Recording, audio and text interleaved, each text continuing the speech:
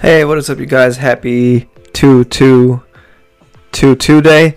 This new episode is brought to you by our sponsor with Bench Accounting. If you're in the need for some tax services to do your books for your startup or your small business, give Bench Accounting a look. We're offering 30% off for the first 3 months if you click the link on our description. So it'll be in the description wherever you're listening to this to. And you'll get 30% off for 3 months, which is, depending on the choice you select, it's either $250 or $300. So give that a look if you're in need or in the market for tax services. And yeah, don't forget to like and subscribe and leave us a review on Apple. It really helps with the algorithm. So here we go.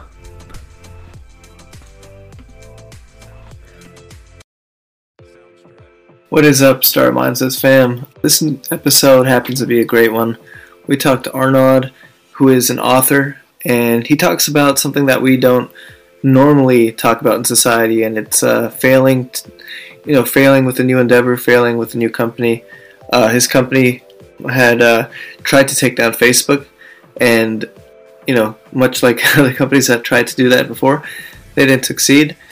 So, Arnaud decided to write a book called How Hard Could It Be? Lessons from trying to take down Facebook. And here today we're going to learn about his story, so check it out. At Unicorn as well. Nice. Okay, this is Sir Mindsets guest number 51, Arnaud Henneville Wedholm. Say that. I am just learning that he is in Sweden right now, and he is also from Paris, France. But Arnaud is the author of How Hard It Can Be. And the book just came out quite recently. You can check it out on Barnes & Noble, Amazon, and several other retailers, or I think howhardcanitbe.com. And yeah, today we're just going to have a discussion about how he perceives entrepreneurship and his startup journey and what kind of lessons he learned while he was writing the book. So Arnaud, happy to have you here, man. It's a pleasure. Welcome in from Sweden. Yeah, exactly. Thank you guys for having me. I've been very much looking forward to this conversation, so I'm all pumped up here. Got the hat on. Cool. Can you talk to us a little bit about the broken unicorn and what does it symbolize? Yeah, what's the broken unicorn about? That's that would be great to learn more about that. Oh yeah, definitely. So it's everywhere, right? It's on my hat. It's on the cover of the book.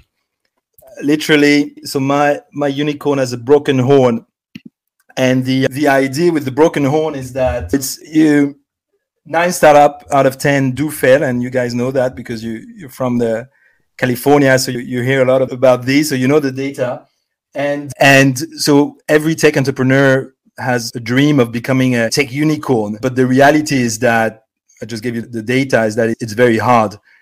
Hence the broken unicorn. There are more broken unicorns out there than there are unicorns. So that's why the cover, and there are several readings to it. That's the obvious one. The less obvious one is that I believe we're all broken unicorns until we're not. You can fail your way to success, right? Can you elaborate for that? Like, by fail your way to success, what does that mean? Well, it means that it's very seldom that a one-timer get to the unicorn status just like this out of the garage, out of the blue. And it does take quite a few attempts to make it through. So the image of the broken unicorn as the second layer to it is that it's actually okay to fail. It's actually okay to be a broken one, because most likely you go back to it and perhaps you make it, or maybe not. But it's all fine. It's part of the journey. So when you were trying to take down Facebook, what were you creating with the startup, and what was the original? Like, what was happening back in the day? Yeah. So the idea. So this is like 2012 when we launched. So yeah, 10 years already. It feels like yesterday, but not really. My co-founder and I, we were working in change management. So we were working with transformation, large scale change initiative, rollout of strategy in a management consultancy firm out of Stockholm here in Sweden. And so we are very, deep into behavioral, people change, mindset change. And so as we were working with this and those large organizations, Facebook was getting up speed. At that point, 700,000, 800,000 users. And from a behavioral standpoint, we could not really understand what was so fascinating about liking pictures of cats with party hats and yeah. Tell me about it. Contents of the plates of your neighbor and whatnot. So we found it quite disturbing. And we, after looking at it in more depth, we realized that, so not only is this utterly stupid in our view, and we could do something about it to bring back people into the real world, like having them do things that actually matter, like with a real impact. So we wanted to reinvent the word engagement. Engagement to us did not equate to liking from your sofa, but rather doing things in the real world. So that was the first element. The second one was that at that point, there was a lot of research, even more so now, but a lot of research about the side effects of using Facebook in terms of, for example, the growth of teenage suicide, whole mental health aspect. So research was starting to pop up, and it felt just a mission of ours that we would go out and try to make a dent in the universe by disrupting Facebook. So that was the initial idea. How far did that idea manifest itself? Like, were you talking to Mark Zuckerberg and he was giving you calls, or like what kind of was happening? No, it went quite far actually. So we created a MVP, and then we went knocking on doors, and we got incubated into Sting, which is the biggest incubator in the Nordics, one of the biggest in Europe. And so we raised angel money, and we launched a platform. So the idea was that in order to create that virality, we would, the mechanics of the growth engine would be a challenge. We all love to be challenged, right? And we all have evolved from a long time ago out of the fire camp by the idea of becoming greater versions of ourselves. So to us, this idea of self-actualization motivated by, catapulted or leveraged by a challenge made a lot of sense, right? I would challenge you, Dan and Earl, and I would challenge you to do stuff that I knew you would be more, inclined to accept, like say stop smoking, or enroll to a marathon, or shave your head, or could be the Philippines before, learn the language. Could be anything really that you would accept.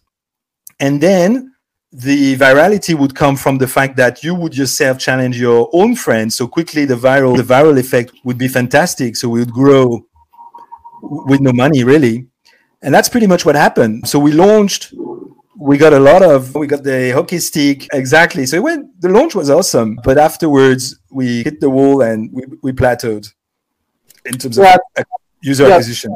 Yeah, Arnold, tell me more about that, right? It's because, plateau for most entrepreneurs means it's just like keep on going and never quit, right? Like we're plateaued and see what's going to happen. Tell me more about like that time of the plateau and what led to the decision to not keep on going. Because that's something that most entrepreneurs will never talk about. So we didn't went on for a long time. So what happened is that people joined. They created challenges for themselves and for their friends. But then eventually we realized that people were not turning those challenges, were not completing those challenges. So so we basically had a YouTube without video or a Netflix without series.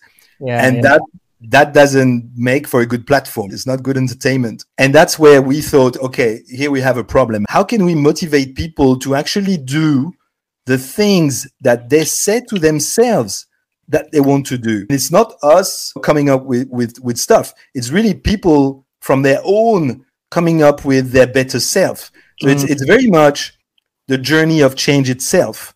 It's very much the 1st of January every day. I sign up to the gym.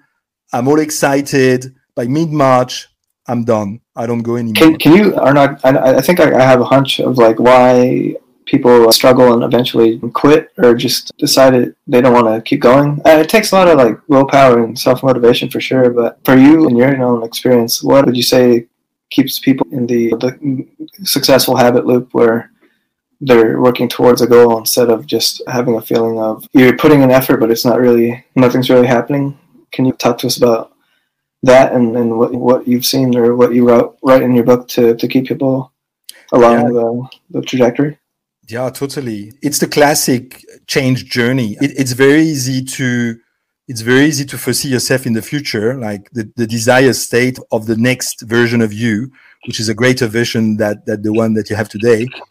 But it's very hard to close the gap, to move from your current state to where you want to be. And we all live that every day. We all have this one thing that we want to achieve, and then suddenly somehow we deprioritize because life comes in the way. It's you're sick, the kids are sick, you get to travel, you've got too much work, and suddenly that idea of running a marathon becomes far down the list, and eventually it never happens. And that's the problem with change management and the problem with people wanting to be something different than they are today. So it's a classic.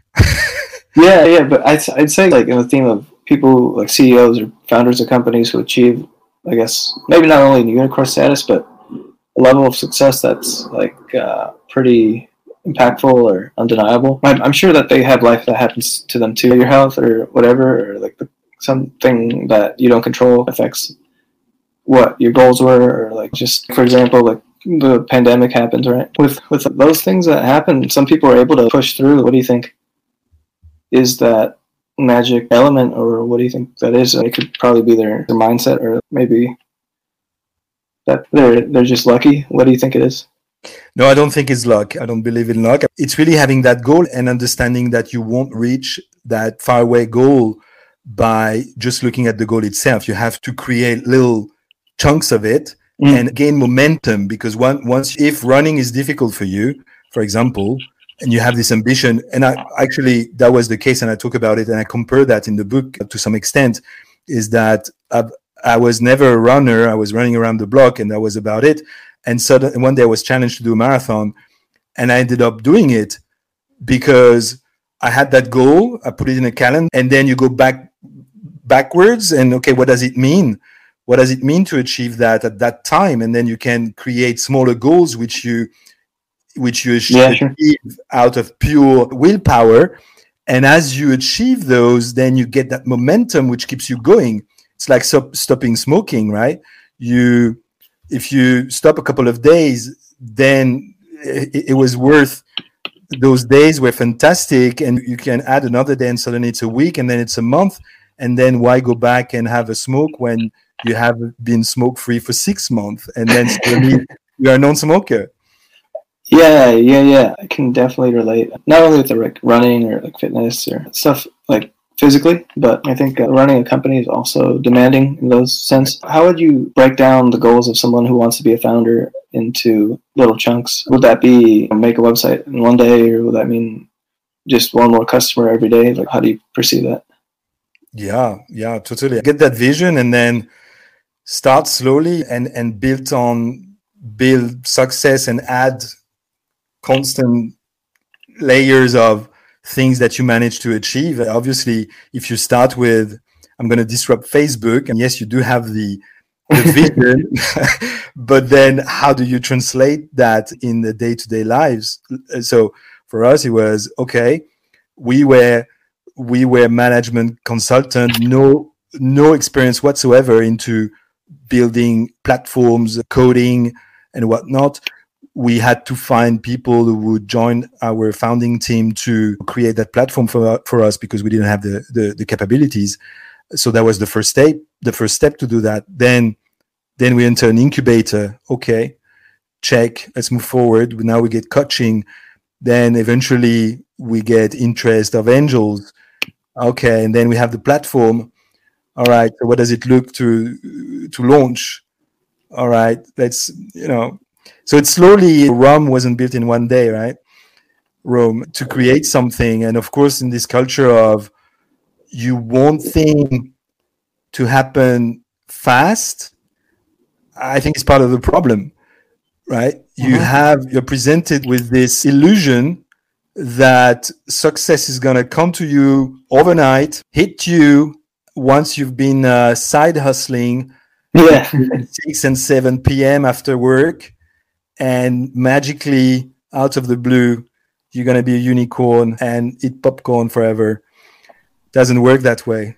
Yeah, actually, that's actually something I want to talk to you about, Arnold, is especially the book, right? How hard can it be? And I was also a founder. That's something I underestimated. I actually used to invest in companies, and then how hard can it be? And then going to the other side, which is to be a founder. And I tell now all my founder friends that like I realize it's 10x more harder compared to even investing. Right, investing, you obviously, I'm not trivializing it, but you obviously it's about analyzing and making bets, and then obviously following up.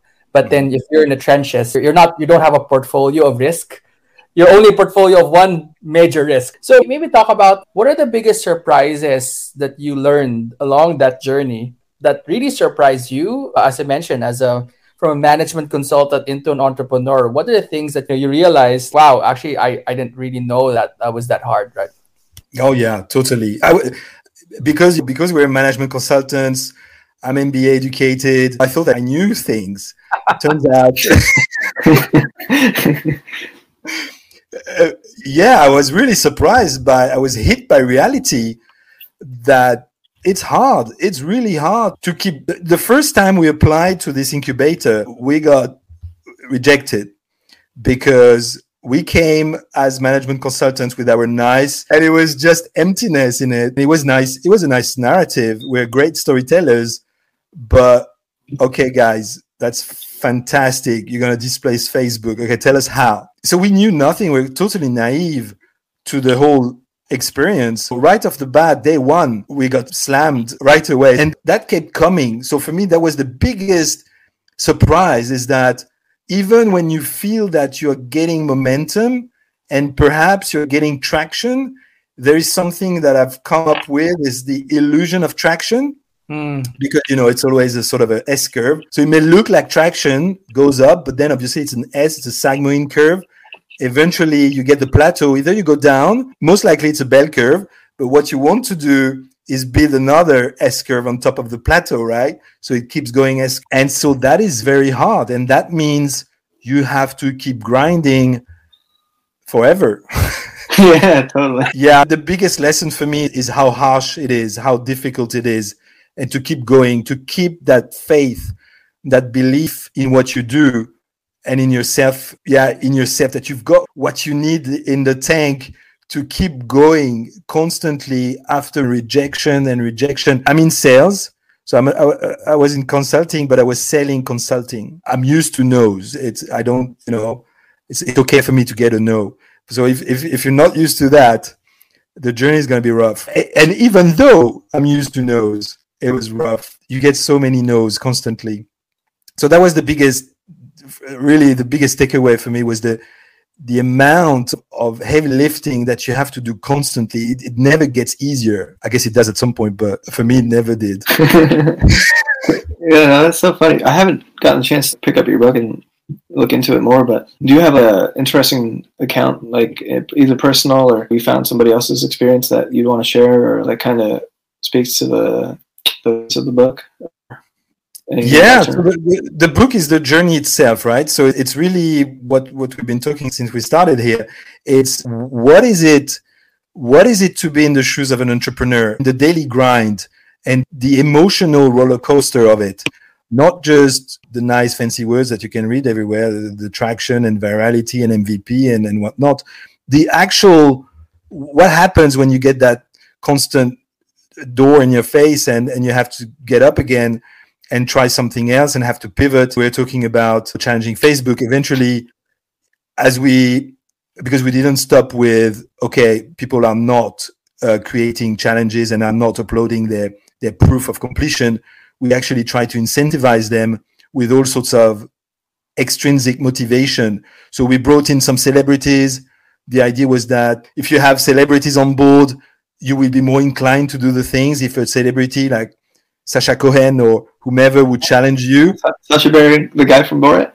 Yeah, so he didn't join, sadly. But we had some amazing celebs. Like we had Eric Larsen, which is a world record holder. He's been cycling in the South Pole with his fat tire bike on our platform, literally challenging people for raising money for Parkinson's disease.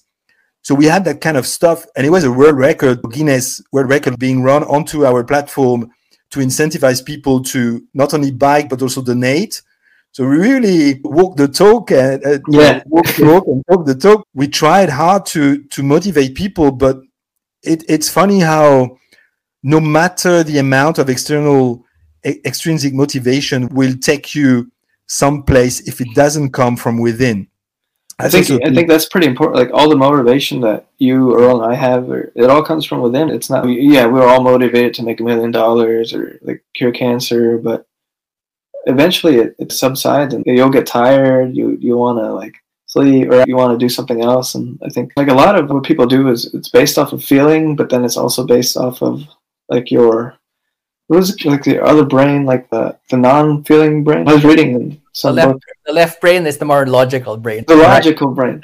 The right brain is the more emotional one. Right? Creative and exactly. But I think, since we're humans and we don't have completely control over our actions, as much as we like to think we do, I don't think we make these decisions consciously. Like I also like hearing someone say that subconsciously, or our subconscious makes up 95% of our thoughts versus 5% comes from rational, real thoughts. So it's really interesting. And then when you like put that toward thinking about a startup or new innovation or business, and where the objective is to change your, not only like your target customers and all that, and like, right? Since there's somebody who works a 9 to 5 or just a traditional job at a corporation are taught to come in at 9 and do as much work as they can and go home and that's their day. But with a founder and people, and as you mentioned, being in the shoes of the entrepreneur, that job doesn't go away, and that can also extend. Yeah, I was saying that what motivated you with the book, and how you push through to complete the book? Yeah, because that the ship just stays in the water. Yeah, so I guess are not. Talk about intrinsic motivation. Tell me more about I was saying that what motivated you with the book, and how you push through to complete the book? Yeah, because that fits into the question, right? How do you take that vision of having a book on a shelf to actually writing it? Do you do it page by page? So the motivation for the book was really that. So we did those two massive pivots. So we went from B2C, Facebook, to B2B. Selling challenges to corporations. That fits into the question. How do you take that vision of having a book on a shelf to actually writing it? Do you do it page by page? So the motivation for the book was really that. So we did those two massive pivots. So we went from B2C, Facebook, to B2B, selling challenges to corporations because we had the platform for challenges. So eventually we flip it. And we went on banging the phone to sell challenges to large corps, which worked like a charm because it's easy, it's top down. It's fairly easy to engage people in an organization that way. And then eventually we broadened the scope because that was not sustainable. We would end up being a telesale company, calling people, right? So that's not what we wanted to do. We wanted to build tech. So we ended up adding features, and slowly but surely we became an enterprise social network. And the arc of the book, the story is that from Facebook to Facebook. So we went after Facebook to displace them in B2C, and we kicked back by Facebook as we went to B2B with an ESN, a social ESN, enterprise social network, and Facebook launched their own workplace at work, right? Workplace by Facebook. So there you got the whole narrative of the book from Facebook to Facebook. But anyway, we failed. The reason for the book is really that, again, all of the content that you get out there is focused on success, like the glossy right? The Elon Musk, but you can't apply the content or the nuggets of wisdom that you get from such a fantastic success because we're not talking about the same scale. And so if you are a newbie and you're trying to build your own startup, reading about Richard Branson that sends Galactica into space won't help much. So the motivation was really, let me take you through what it really is, because I couldn't find any content about this. Yeah. Right. it's definitely difficult to, just in comparison, like somebody who's a billionaire and top on Forbes compared to a guy who's regular person who, no, I'm certainly, they didn't start there either. Elon Musk was sleeping on the YMCA floors, but hearing from a source that's as more easily, relatable or easier to picture makes it more relatable. And I think when you relate to the content, then more applicable. So that's pretty awesome. Yeah, exactly. And sorry. No, I guess Arnaud, I'd love to also know more about like you, right? Tell us more about your childhood, your experiences in early life that kind of led you to end up wanting to build a company and ultimately writing a book, right? Yeah. No, I think I've always been an entrepreneur. There's this question, is it nurture? As far as I'm concerned, I've always been trying things out. And this was not my first company. It was definitely the biggest attempt, the one that sucked me in for 7 years. But I did try so many times before, often as a side hustle, on the side of studying, on the side of having a normal job. And I think that's part of the reason why the other didn't pan out, because again, if you only have committed, you can't expect getting the full results. So all to say that, yeah, I've always been into trying things out, like really throwing myself into the experience and getting feedback and learning from real world experimentation. So entrepreneurship is a way of life, right? I just try things. After the failure, I decided to write this book. Obviously, I'm not a writer, or I wasn't then. And I just tried out, and yeah, it worked. So yeah, you only live once. So I really take it to heart, and I try stuff and see where it sticks. Yeah, I think I'm similar to you. Just experimenting and definitely just seeing what sticks. Crazy that you mentioned that. I think the podcast, we hit 51 episodes exactly. When we first started, we were not what we were doing at all. I was uncomfortable with talking, and it was pretty funny. But that's crazy, man. And you take one step and then you take another step, and definitely that's what it is. I saw one of your social media posts where you went running, but prior to running, you were talking about how it was warm inside and it was, you were comfortable, but you still decided to run 10 kilometers or 6 miles or something like that. Can you tell us about what it feels like to achieve that success? Because I think sometimes we're also just scared to achieve success. Like, we like the comfort and we're scared to change or be different because it's so much easier to be comfortable, and you think you don't want to go through pain, because running is painful, man. I've ran before. It can get painful, like mile 4 or even mile 1. You can think of quitting. I think also like with you, I guess, as a runner, or when you're starting to feel like, oh crap, my body's giving up, or times like that. What do you think keeps you running and going? Yeah, no, it's I think running is a very good parallel that you can make for life, because it never gets easier, or for startup life. No matter how much you run, and I've picked up running quite some. I did a half marathon here this weekend on ice. It's a run here in Sweden. You run on ice for 21 kilometers. You skate or you run? Freaking painful. And I did it last year, and it was not easier because I had done it already. And I run every week. I run a lot, and yet it never gets. So yes, sure. And that, I think, is the point we made earlier, that you can achieve the distance because you've run it before. In your head, you've built that connection. We're talking about subconscious and conscious decision making and how you operate, that you've done it. Hence, you know that you can do it again. So it's not a question in your head. You're not debating with yourself whether you can do it or you can't. You actually can. That's why you go. Then it becomes tricky when it's something that you've never done at all, because you have nothing to relate. And that is to the point that you were mentioning before. And that is true. And it's David Eagleman, professor at Stanford, neuroscientist, who's done a lot of research. He has some pretty cool tech that is building just now. But anyway, the research says that we function 95% subconsciously. And the reason for it takes a lot of energy to do anything that is different from what you're used to. So if you look at your day, you wake up always the same way, always inside of the bed, right? and you do your mechanical thing the whole day. And when you are faced with a decision that you haven't made before, it becomes suddenly uncomfortable, very difficult, that you have to assess, okay, what are the risks? What am I dealing with here, right? Yeah. And that is only because you haven't faced it before. Now, the beauty of the way we're wired is the plasticity of our brain is that we can actually recreate those pathways in a way that makes us more adaptable to the next thing that is coming at us. So if we go back to running or gymming and listen to one of your podcasts, you talk about going to the gym. It's the same thing, right? If you keep lifting those 5 kilos weight, nothing's going to happen. You're not going to be muscled. You're not going to be stronger.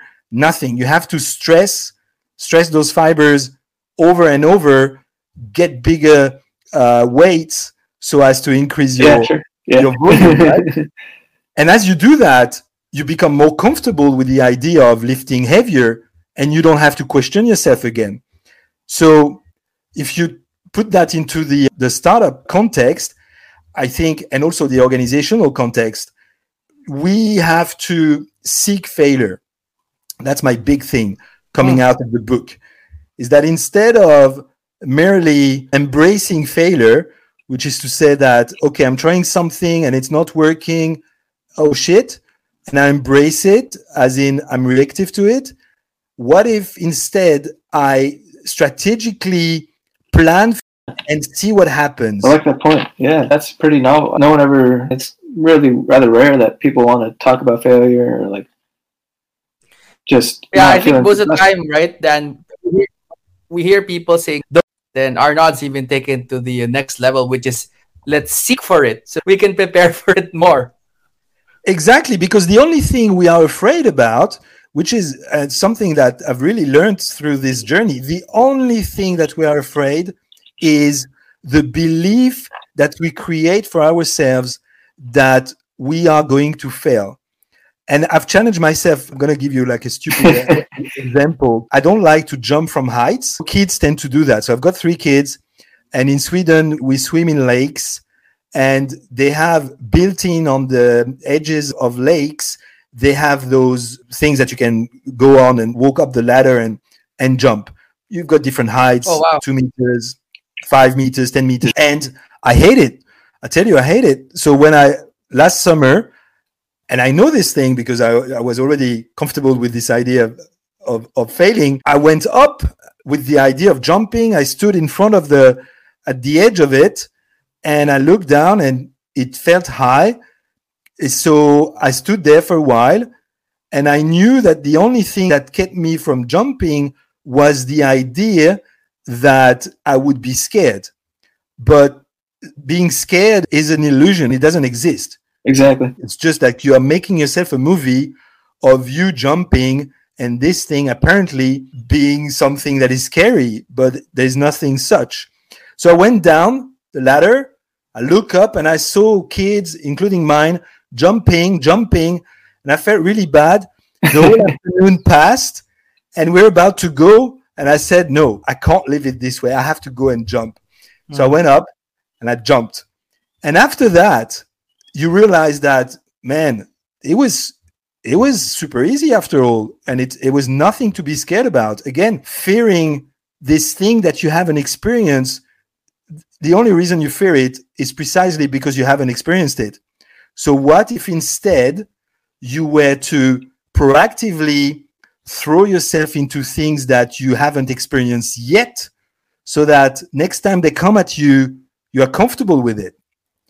It's not a problem, and you can keep going and keep moving forward in spite of resistance that you may get from the environment. Wow, that's pretty deep.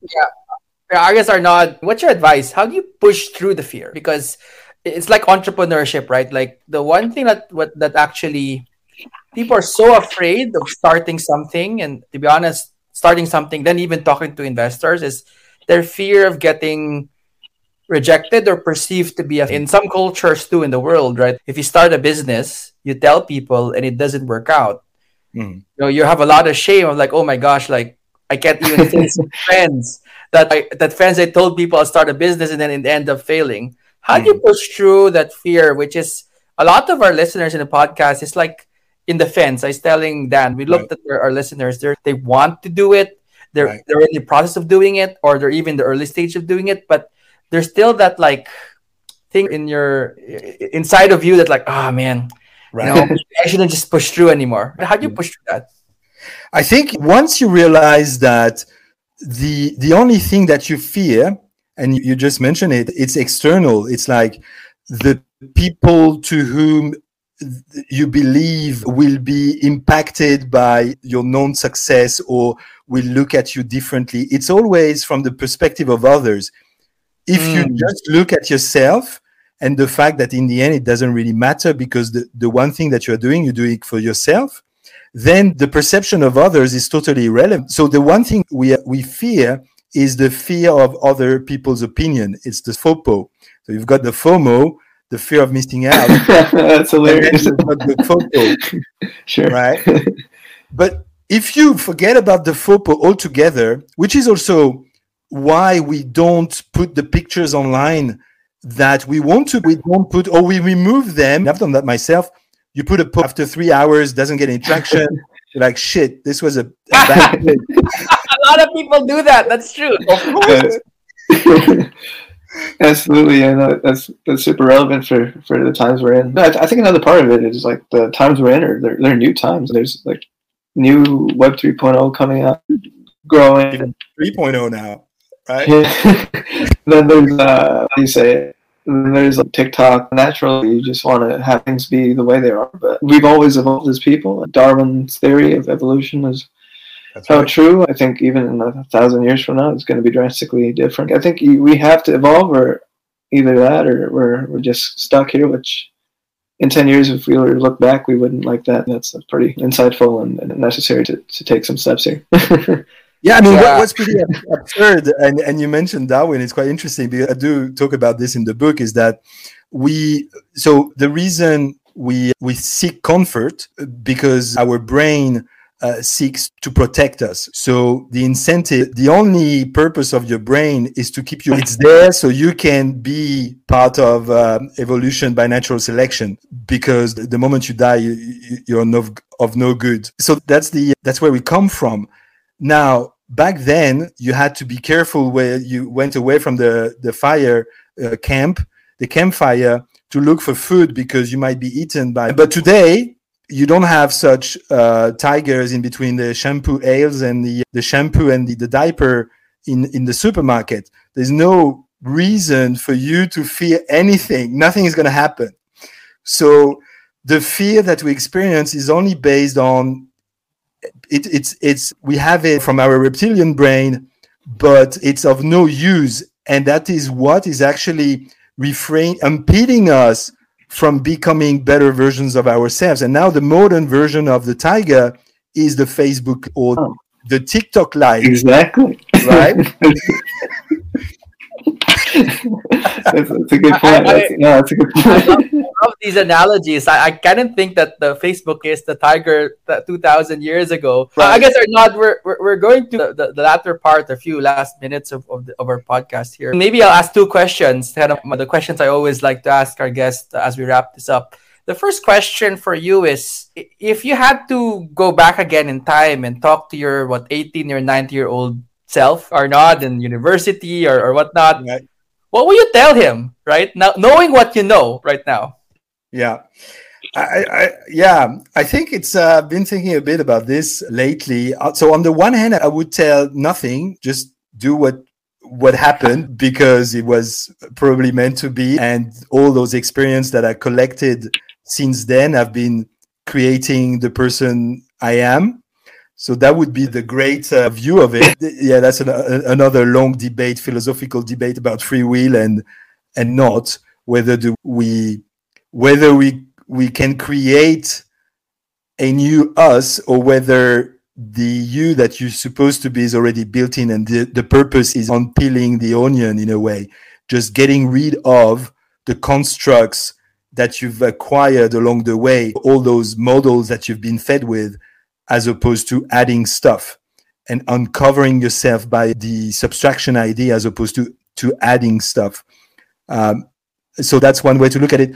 Another potential answer would be to trust myself more then, because of course, and perhaps that's a game of getting older. It's part of the problem, right?